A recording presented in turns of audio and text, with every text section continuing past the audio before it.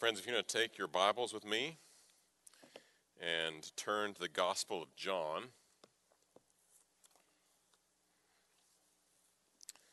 If you're looking at the black Bibles in the chairs that you're sitting on or around you, that should be found on page 901.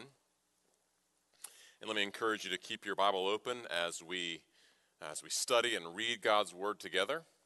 I encourage you to follow along and read carefully, listen carefully to what God is saying to us in His Word. For 3 years, Jesus' 12 disciples walked with him. They heard him teach, they heard him pray, they watched him care for the hurting and heal the sick and walk on water and even raise the dead. But by the time we come to chapter 13, we witnessed last week a heart-wrenching evening in the upper room. The 12 disciples were gathered with Jesus in the upper room to celebrate the Passover, and it's there at that meal that he told his disciples that one of them would betray him. And that betrayal would lead to his death. And so, because of his death, he was telling them that he would soon leave them. Chapter 13, verse 36 said, "Where I am going, you cannot follow me now." This was disconcerting for these 12 disciples. And so, with his own allegiance to Jesus in question, Peter announced or protested that he wouldn't. He would go with Jesus, and he would even lay down his life for him. But chapter 13 ends with Jesus' sober reply, "Will you lay down your life for me? Truly, truly, I say to you, the rooster will not crow till you have denied me 3 times." That's how chapter 13 ends. Peter denied Jesus. Peter was known as the rock of this group. And so you can imagine the effect that Jesus telling him that he would deny him 3 times, you can imagine the effect that would have on the other disciples listening in. If Peter's faith is shattered, if the faith of the rock of the group is shattered, how can they make it to the end? They had left everything to follow Jesus. They'd followed him for 3 years. Is this how it was going to end? In betrayal? In death? And what would appear to be utter failure? All of this would leave the disciples confused. It would leave them distressed. It would leave their hearts burdened with trouble. Had they made a mistake in following Jesus? Where was God in all of this? What was God doing?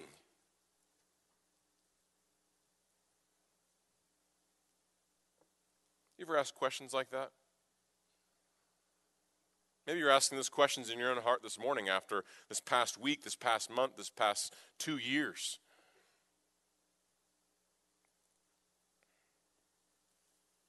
Maybe your heart is troubled and confused and burdened this morning. And friends, I just want to say that if that's where you're at, if that's where you've been, John 14 has wonderful news for you this morning. So, what is God's remedy for a troubled heart?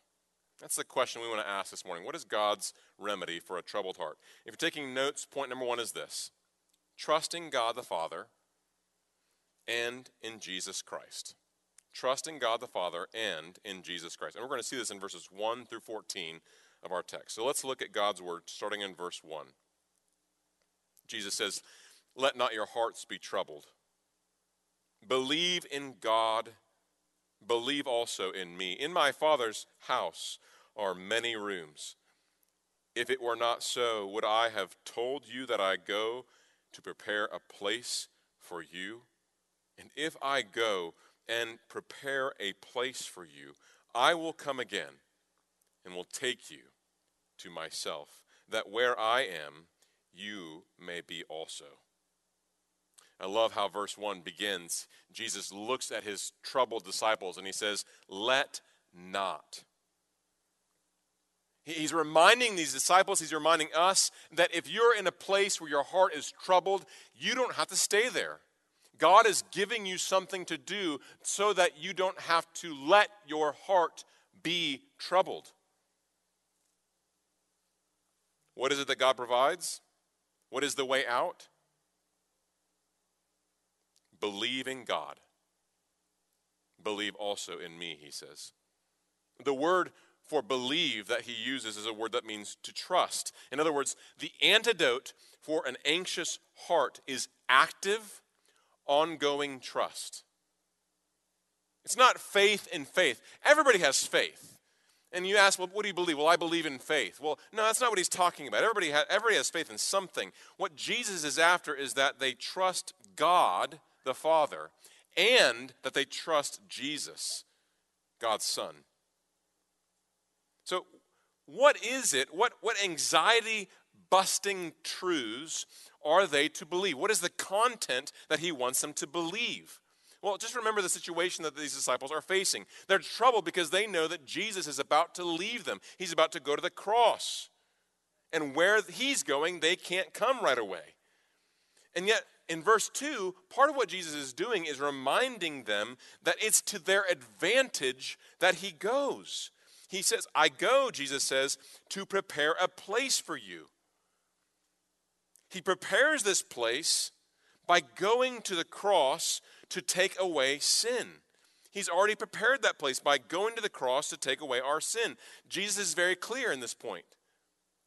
For all who trust in him, he's saying, there's room for you.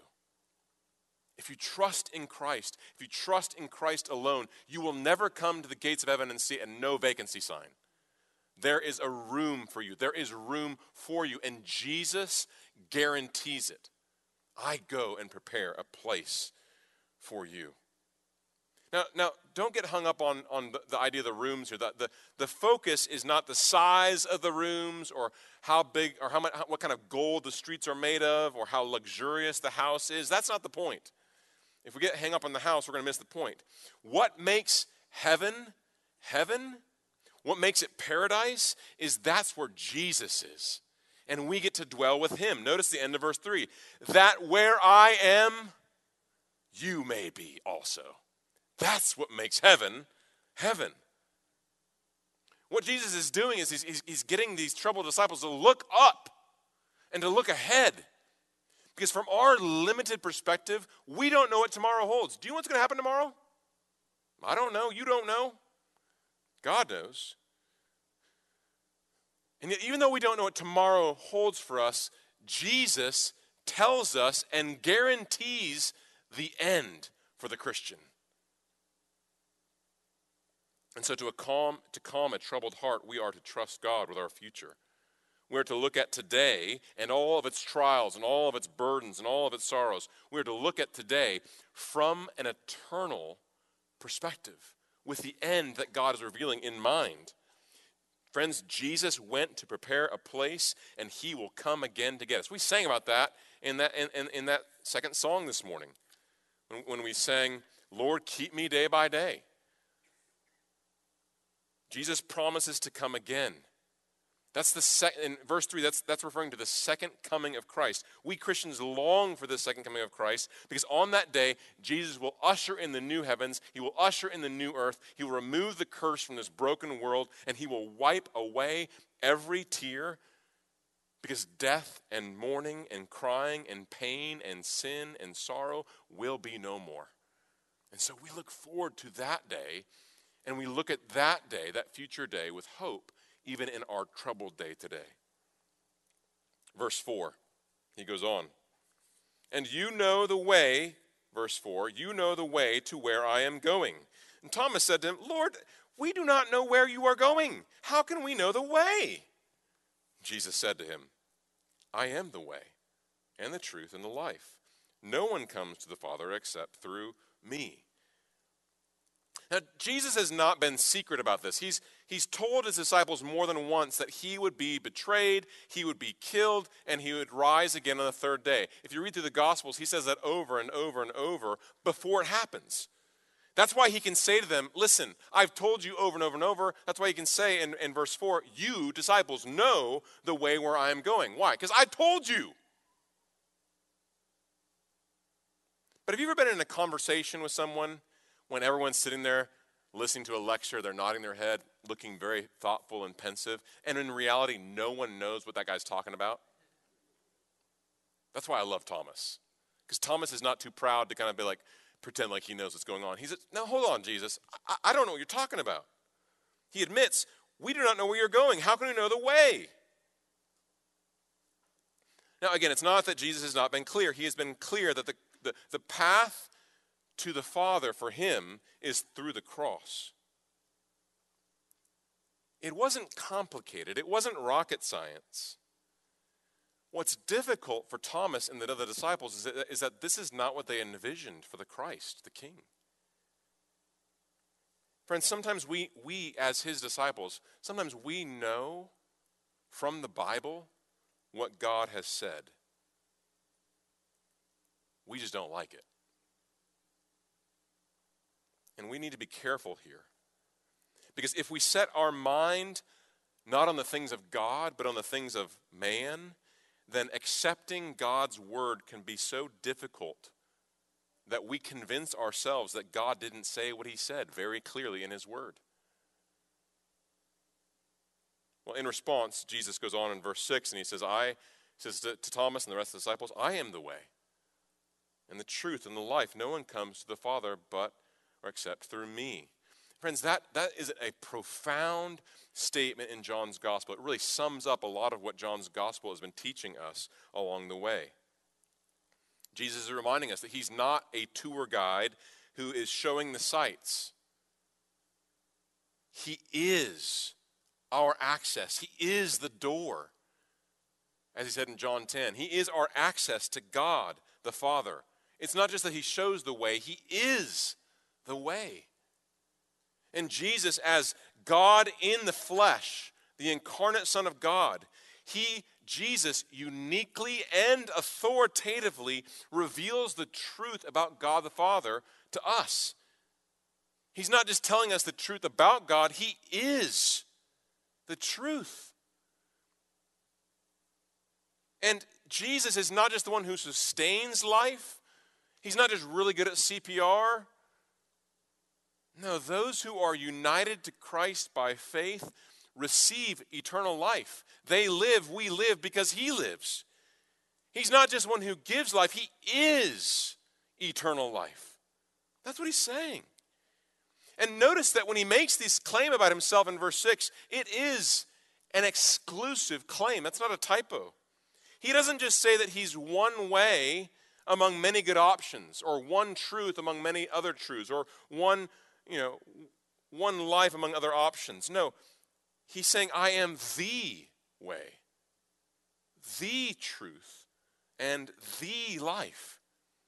And if there's any question or doubt about the exclusivity of his claim, he ends verse 6 saying, no one, not some people, no one can come to the Father except through me. Why? Because he is the way, the truth, and the life. My non-Christian friend, I'm so glad you're here this morning. You may hear something like this. Maybe you've been looking into Christianity for a while, and you may assume that there are many roads that lead to God. A lot of people today think that way. And you may struggle with the exclusive claims of Christianity. You may be offended by them. They may sound arrogant, or they may sound narrow-minded to you. Perhaps that's why you keep Christianity at bay. But let me give you an illustration. If we went on the roof of this building, you and I told you, you know what, listen, I don't like the truth claims of gravity. Just don't like them. Gravity and the truth claims of John Newton, they kind of seem restrictive. They seem narrow-minded. So I just don't believe it. If I said that to you, you would not be hateful for telling me that I'm wrong. You would not be harsh by urging me not to jump, because that's the truth. Gravity is true, whether I like it or not. Friends, in the same way, when we read the Bible, we need to remember that we read as all of us, every one of us, read the Bible as sinners. And there are going to be biblical truths because of our sin in our lives that are painful. There are going to be truths that we come across that are uncomfortable, that are difficult for us to accept. But doesn't that make sense? If God is God, we should expect to be challenged by his word at times. We should not be surprised by that. We should expect that. God does not come to us and just flatter us and tell us what we already know so that we feel better about ourselves. He tells us the truth. So friend, my encouragement to you is that as you explore the claims of Christianity, do not reject a truth claim that Jesus makes just because it does not fit your expectations or just because it's difficult or uncomfortable. First, let me encourage you to back up and ask a bigger question.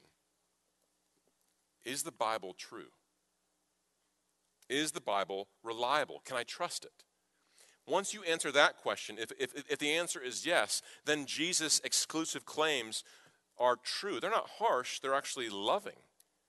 And it helps us to accept those difficult truths more. One book that I would recommend at this point is a book that was written by Greg Gilbert, this little white book, Why Trust the Bible. I have 4 copies to give away. I'm not going to give them out now, but if you want to think about that more, just come see me after service, and I would love to give you a copy to investigate the claims about the reliability and the trustworthiness of God's word. Look at verse 7 with me. Verse 7. If you had known me, you would have known my Father also. From now on, you do know me. From now on, you do know him and have seen him. Philip said to him, Lord, show us the Father, and it is enough for us. And Jesus said to him, have I been with you so long, and you still do not know me, Philip? Whoever has seen me has seen the Father. How can you say, show us the Father? Do you not believe that I am in the Father, and the Father is in me? The words that I say to you, I do not speak on my own authority, but the Father who dwells in me does his works. Believe me that I am in the Father, and the Father is in me. Or else, believe on account of the works themselves. Friends, again, remember the situation here in salvation history. Jesus' disciples have just been told that Jesus is going to go away, and they're troubled because Jesus is about to go to the cross. He's going to leave them. And again, his death did not fit their expectations for the Messiah. They expected the Messiah to usher in an immediate and glorious kingdom. They didn't expect there to be this in-between period that we're in right now where we're waiting for Jesus to come again. And so as a result, with this new information, this difficult teaching, they would have to trust Jesus. Jesus is telling them this is how it is, this is the truth, didn't fit their expectations. They have to trust Jesus and what he's saying to them. That's why Jesus says in verse 1, believe in God, believe also in me. You should pause and say, well, why does he not just say believe in God? Why does he also say believe in me? Because he's telling them that what I'm saying to you is what God is saying to you. That matters. You know, if we went back to chapter 13 and kind of walked into the upper room and we asked Judas Iscariot, Judas, do you trust God? What would he say? Yes, I'm a Jew. I trust God. I trust Yahweh. But if we followed up with a second question, Judas, do you trust Jesus? I don't think he did. More than I don't think, I know he didn't. He looked at Jesus, and Jesus did not fit his expectation for the king, the Messiah. And so much so that he betrayed Jesus. He trusted God, but he didn't trust Jesus. And he thinks that that's okay. And Jesus is saying you can't have one and not the other.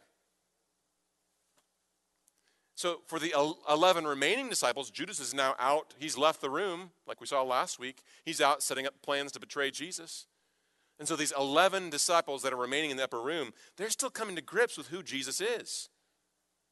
As God in the flesh, Jesus is revealing God the Father to us. He's the Word, God's communication. He's the Word made flesh. No one has ever seen God, but Jesus. The Word of God has made him known.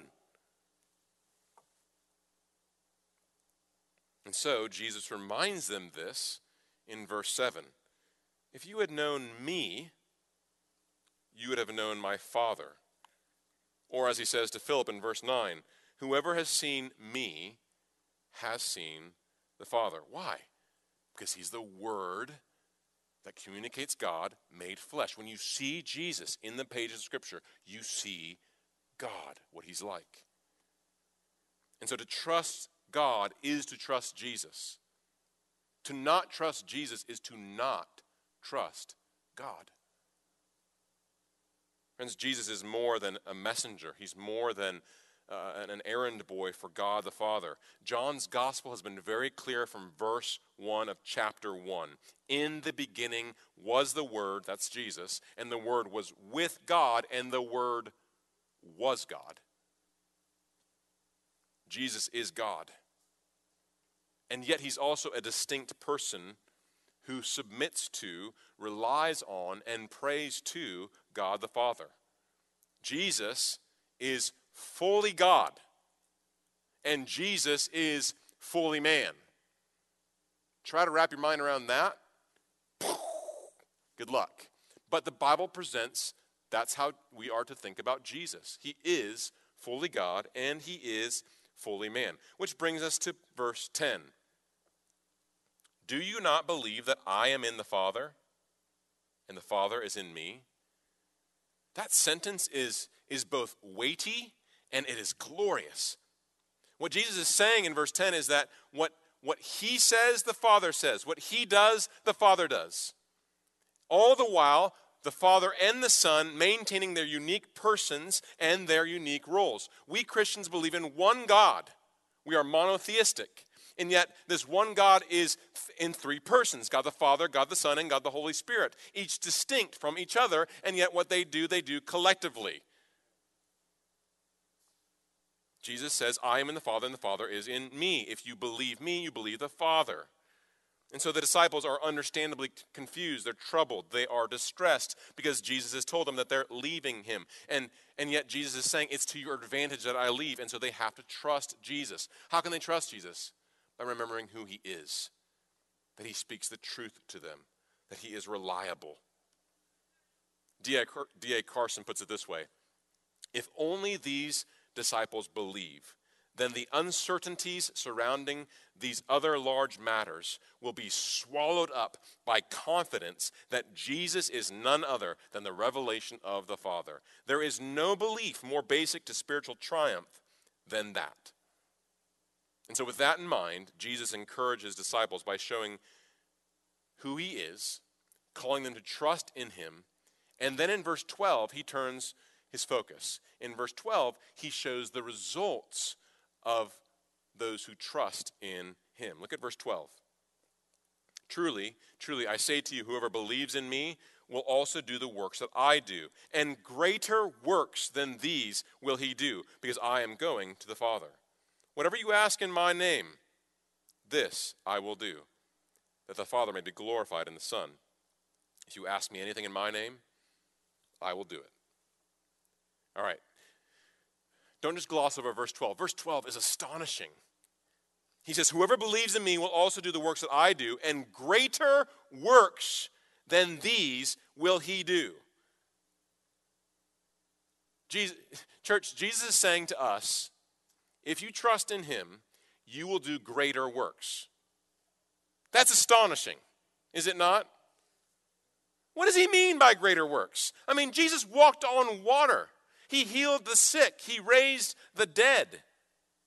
What does he mean by greater works? Well, to be sure, the apostles, after Jesus died and rose again, the apostles did signs and miracles to prove their apostolic credentials. And to be sure, God can and does still heal today. He still works miracles today. But I don't think that physical miracles is what Jesus has in mind here. By greater works, I think Jesus has the spiritual transformation that will come about in the lives of those who hear the good news. That spiritual transformation is the greater work that will come after his death and resurrection. Just think about it this way.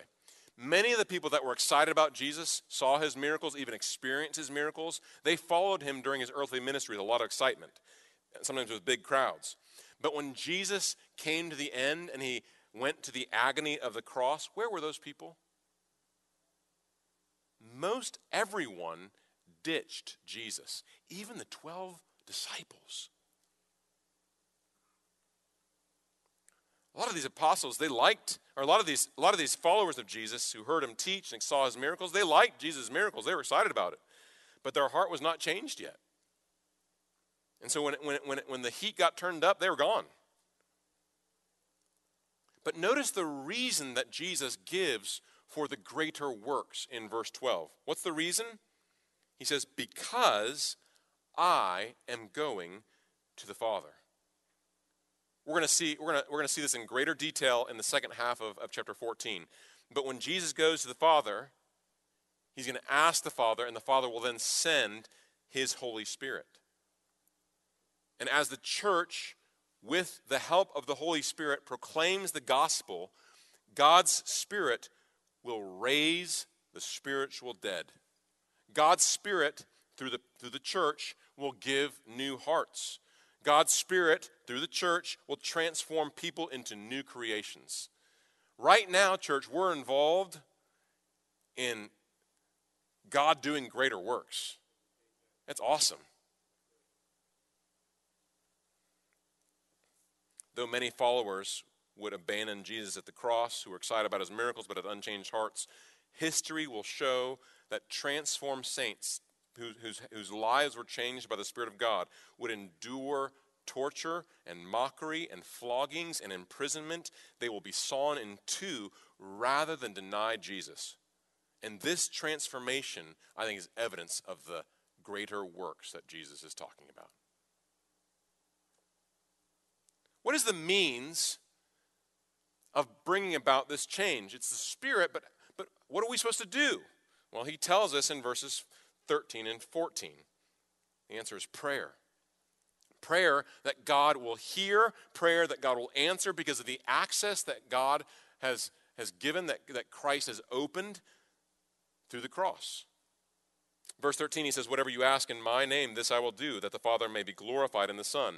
If you ask me anything in my name, I will do it.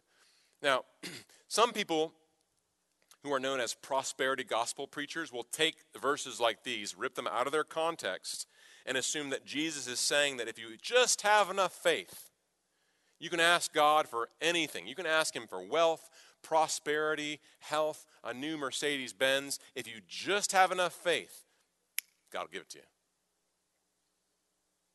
And people who hear that from these prosperity preachers and believe it will then get angry when God does not come through like they were told. But I want to be very clear that that's not what Jesus is saying here. Notice in verses 13 and 14, 2 times Jesus mentions praying in Jesus' name. What does that mean? Well, one way to think about it is this. If the President of the United States sends an ambassador to a foreign country, that ambassador goes as his representative. That ambassador speaks and acts in the president's name, in the president's place in that foreign country. I think that's a good illustration of what it means to pray in Jesus' name. To pray in Jesus' name is to pray in Jesus' place. It means to pray for the things that Jesus prays about. It means to pray about those things the way that Jesus prays about them. That's why when we pray with our Bibles open. Don't just read your Bible, pray your Bible. Because God's word will show us what to pray about and how to pray about those things. Well, does that mean that if we just pray the right way, if we get the formula right, that we can actually twist God's arm, that we can turn God into this magical genie who will grant our wishes? No, prayer is not a formula that we use to control God, nor is God reluctant to give us what is good. When we pray, God may have us wait. When we pray, God may not give us what we ask for because he will only give us what is good. And waiting and being told not yet or no by God, who loves us and is committed to our good, even though we know that it's for our good, that can still be difficult. Some of you might be wrestling with that difficulty of waiting right now. But I think this is where Jesus' example is really helpful for us as well. When Jesus went to the Garden of Gethsemane in just a few hours, he's an example for us to follow. Right before him in the Garden of Gethsemane, he's anticipating the cross. And so his heart, we're told, is troubled. Just like our hearts get troubled at times. So what did Jesus do? He prays. And in that prayer in the Garden of Gethsemane with his troubled heart, he says, "My Father, if it is possible, may this cup, the cup of his righteous wrath, may this cup be taken from me." Jesus was honest in his prayers.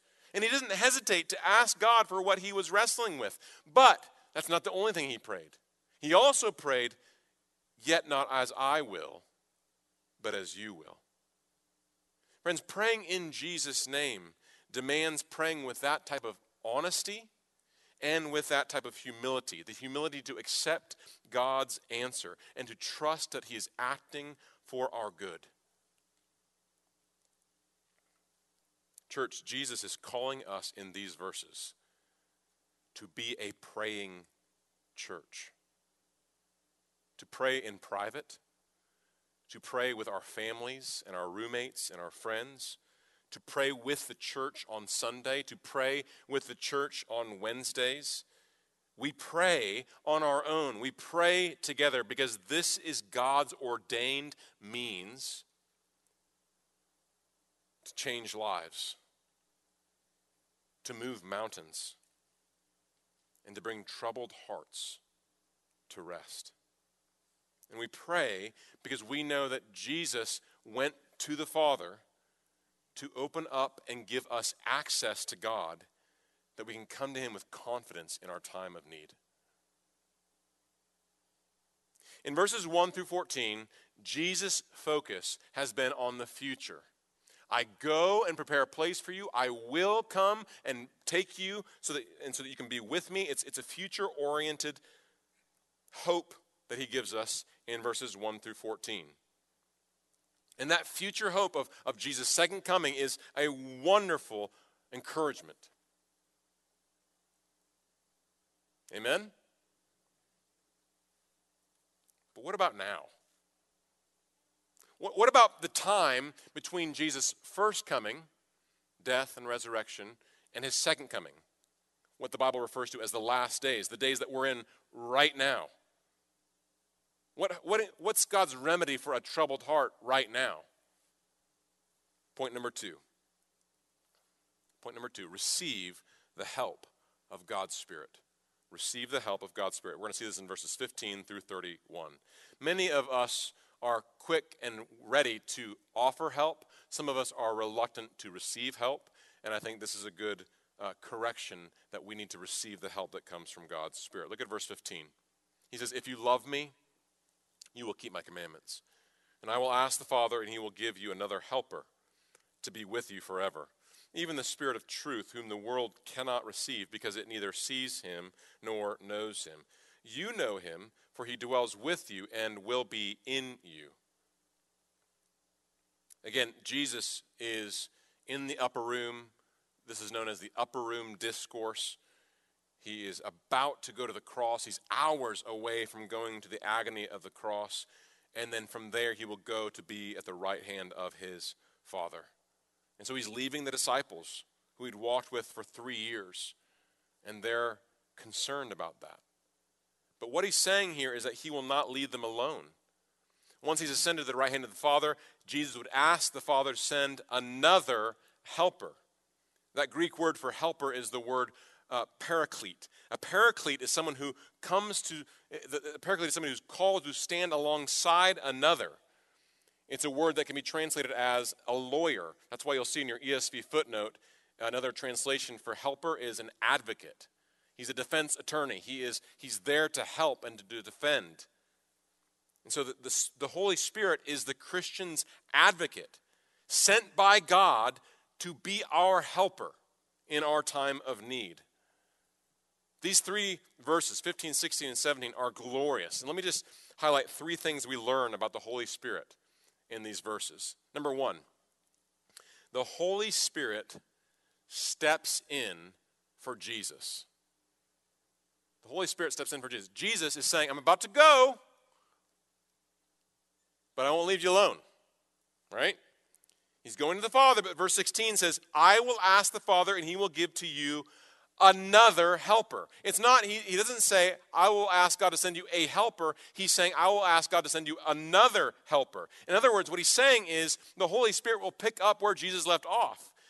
He will pick up the work that Jesus has been doing with the disciples, teaching them, encouraging them, strengthening them, counseling them, helping them. He's going, but he's going to send another helper, another paraclete.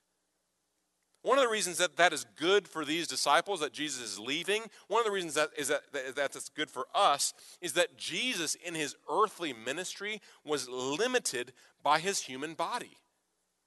If he was in Jerusalem, he couldn't be in Maryland simultaneously because of his limitations of his physical body.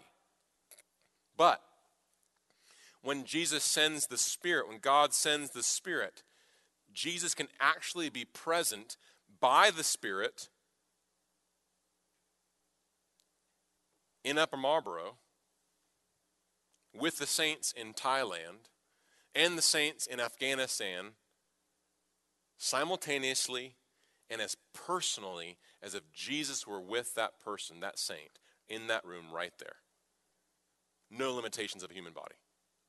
And so it's to their advantage that he goes so that he can be with us this way. This is awesome. Chapter 13 showed us that God uses the church loving each other. Remember that command, love one another as I have loved you. He uses the church loving each other to actually strengthen and to sustain our faith and to keep us going in hard times.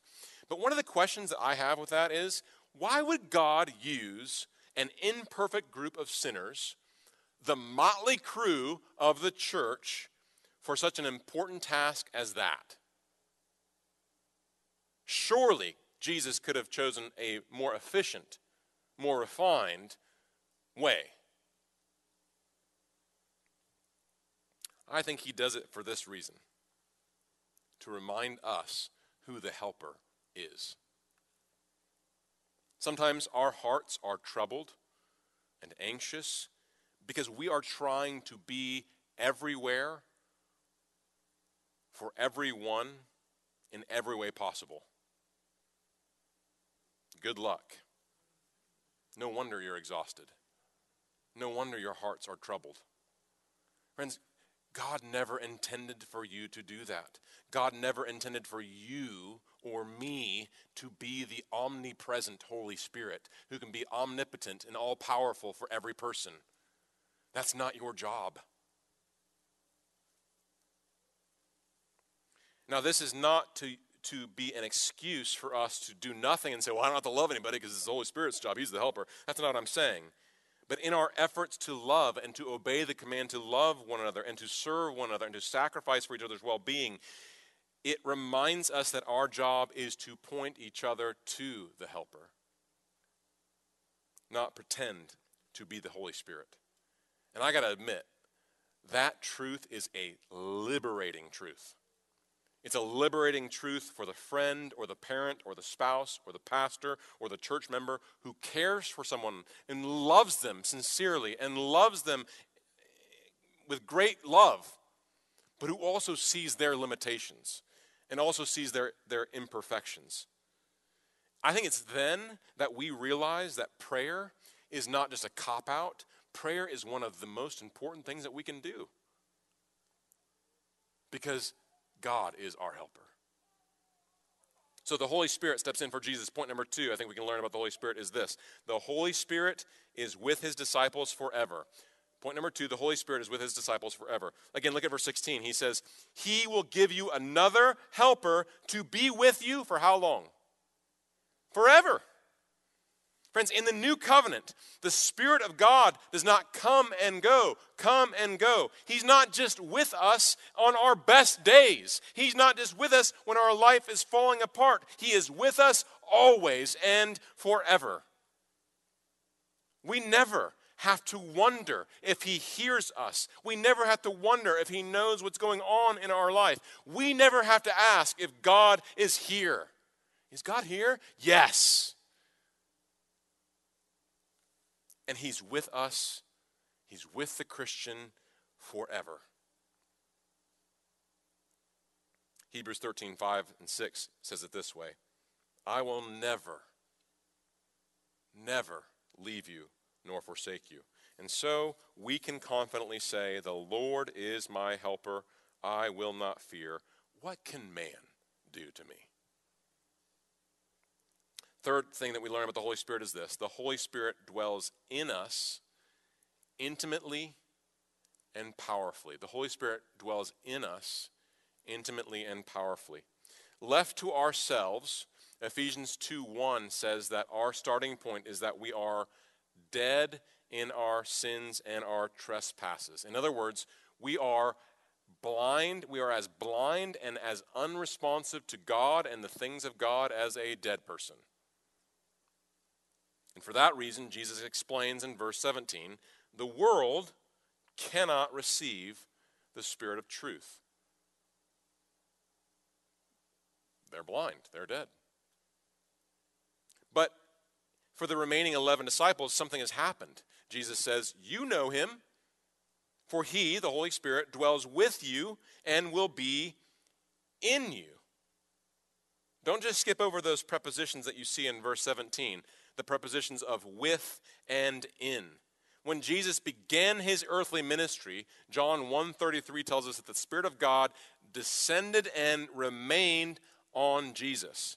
And so by walking with Jesus for 3 years, the Spirit of God that remained on Jesus dwelt with these disciples for 3 years. And so he can say to them, you know him, for he dwells with you. But after Pentecost, which you can read about in Acts 2 this afternoon, the Spirit of God will not only continue to dwell with his people, but he will then take residence in his people. He will not just dwell with you, he will dwell in you. And he will dwell in every believer. If you become a Christian, his Spirit dwells in you this way. Every Christian. The Holy Spirit in us makes the presence of God both immediate and direct, forever and wherever you are. It's not, and so part of what Jesus is saying is he doesn't want us to know facts about God. He wants us to know God intimately and powerfully. And it's by the means of the Spirit living in us that we can know him intimately and powerfully. Because the Paraclete, the helper, is also the Spirit of truth who teaches us, who strengthens us, who guides us and transforms us. Praise God. Verse 18. I will not leave you as orphans.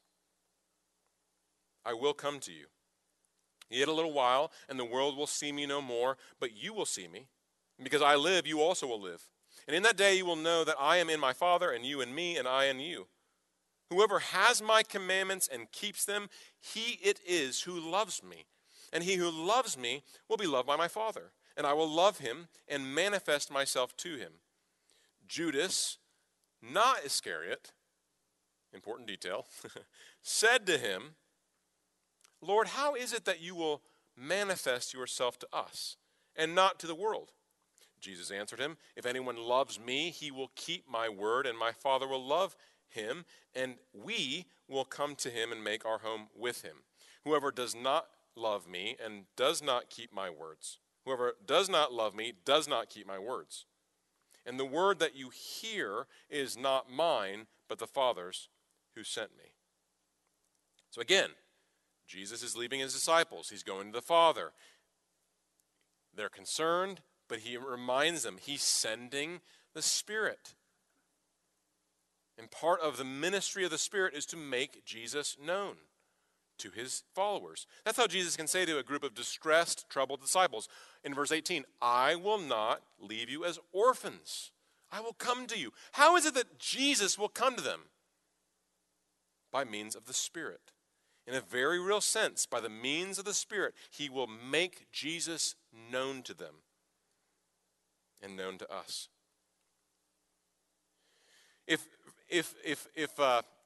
in verse 3, Jesus coming points forward to the second coming of Jesus at the end of the ages, verse 18 is Jesus coming to his disciples now, after Pentecost, by means of the Spirit.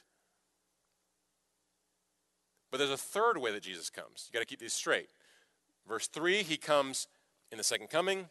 Verse 18, he comes by the Spirit. The third way he comes is in verse 19. And verse 19 is an encouragement that he will visit the disciples, these 12 disciples, after he rises from the dead in bodily form. He will come to them before he then ascends to the right hand of the Father. And we know this because verse 19 says, in a little while I will come to you. So during his earthly ministry, Jesus had made some pretty bold claims about himself. Claims that were difficult to accept. And one of those claims that he made over and over, it was that before it happened, he told his disciples, I will be betrayed, I will be killed, and on the third day I will rise again. What do you do with a claim like that? If I told you that I would rise from the dead, you got three options according to C.S. Lewis. Either you are a liar, either you're a lunatic, or you are the Lord, and you're telling the truth. When the resurrected Jesus came and visited his disciples in bodily form, and when 500 other eyewitnesses saw the resurrected Jesus and ate with Jesus and touched Jesus and talked with Jesus, it was then that they would know and be encouraged that Jesus was telling the truth about himself, that he is God. That's what he says in verse 20. In that day, when he comes and visits them, post-resurrection, you will know that I am in my Father. They would understand the truth about Jesus. And because of hundreds of eyewitnesses, we too can know today. Again, Jesus is saying more than he wants us to know certain facts. Jesus wants us to know God. In verse 20, Jesus says, you will know that you are in me and I in you. He's talking about the intimacy of us being in that close, intimate relationship with him and with God the Father. Forgiven, reconciled to God, adopted into God's family.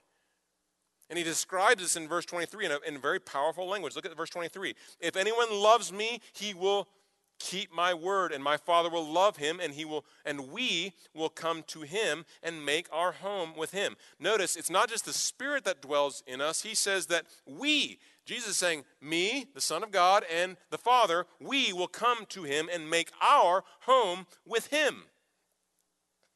By the Spirit of God, the Father and the Son make their home with us. This is what God does in the life of the believer today, right now. God is not some distant deity. You can know him intimately, that he would be in you, dwelling with you. They would make their home with us.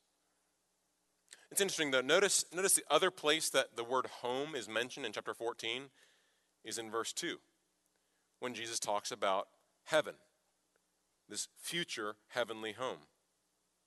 Again, heaven is entering into the love, the contentment, the protection, and the joy that is in the relationship of Father, Son, and Holy Spirit. Within that relationship of Father, Son, and Holy Spirit is paradise. To be out of that is to be in hell. To be in that is to be in paradise and to be in heaven.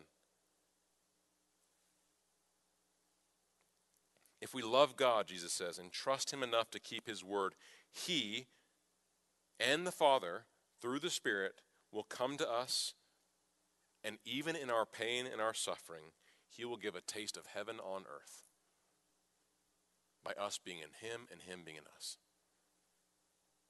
So friends, if you're a Christian this morning and your heart toward God is cooled, Maybe God feels distant and you long to know more of God's power and influence in your life. One of the things that you can do is to do what Jesus talks about in verse 21. Take God at his word. Take the risk of stepping out in obedience. Not to earn his points, not to earn his love, but because you love him and because you trust him. And when you step out in obedience and you feel your need for him, it's then that God will manifest himself to you. He will show up and reveal himself to you as you trust him. And you'll experience more of his influence, more of his power, more of his presence in your life. Verse 25. These things I have spoken to you while I am still with you, but the Helper, the Holy Spirit, whom the Father will send in my name, he will teach you all things and bring to your remembrance all that I have said to you. All right. One of the questions that we are wrestling with even in this text this morning is how can we know that the gospel accounts, Matthew, Mark, Luke, and John, are reliable? In fact, how can we know that the rest of the New Testament is reliable and trustworthy and true? One of the important texts that helps us understand the reliability of Scripture is this text in verse 25 and 26. Jesus made it clear that his words were God's word. Verse 24, the word that you hear is not mine, but the Father's who sent me. Okay, that's good. But after Jesus leaves and he ascends to the right hand of the Father, how would the apostles make an accurate record of what happened and what Jesus did and what he said? How would they remember? They didn't have tape recorders back then. Or phones, smartphones. How would they keep an accurate record? Well, he tells us, the Helper, the Holy Spirit, will teach you all things and bring to your remembrance all that I have said to you. Friends, the Bible is inspired by God. It means that it's God breathed. The Holy Spirit taught and carried the apostles along so that we can be confident that what we have in the pages of the Bible are the very words of God. And that's important for us for a number of reasons, but one is that Christian faith is not rooted in our feelings or perceptions. The good news is based upon the Word of God. And because the Word of God is true and trustworthy and reliable, we can have peace today. Look at verse 27. Jesus says to them, peace I leave with you, my peace I give to you, not as the world gives do I give to you. Let not your hearts be troubled, neither let them be afraid. What wonderful words from our Savior. The peace that Jesus gives has three dimensions to it. There's a peace with God, a vertical peace with God. There's a horizontal peace with others. And then there's an internal peace with self. Peace with God, peace with others, peace with self. And each aspect of this peace are interconnected and therefore must be pursued together. If you look for peace with self or peace with others without looking for peace with God, you will never find peace in yourself or peace with others. Not true peace. As one writer notes, the reason that the three dimensions of peace must be pursued together as parts of a whole lies in the fact that they are the things that ties these three aspects of peace together, they are bound together by a common tie, the tie of sin. Sin makes us enemies with God. Sin makes us enemies with others. And sin makes us enemies of ourselves. For that reason, the peace that Jesus offers is not like the peace that the world gives. His peace is unique because he alone can go to the root cause of our problem of lacking peace. He can remove the problem and solve the problem of sin. And that's exactly what he did. Jesus, as the God-man, lived the perfect life on this earth that we have failed to live. So that when he went to the cross, he was actually dying the death that we deserve to die because of our sin. He died on the cross as our substitute in our place for our sin. And they put his body in a grave, and then on the third day he rose again. And he lives today to offer this life, this forgiveness, and this peace. So friends, if you're not yet a Christian, let me encourage you, it's not just enough to know these things in your head. You must respond to them. To receive this gift that he gives, you must turn from your sin and trust in Jesus Christ alone. And in so doing, by faith, you can experience the peace with God that he offers today. And as a result of having peace with God, you can begin to experience what peace with others looks like and peace with yourself. So turn from your sin and trust in Christ today.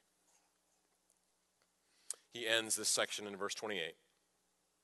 Look with me at verse 28.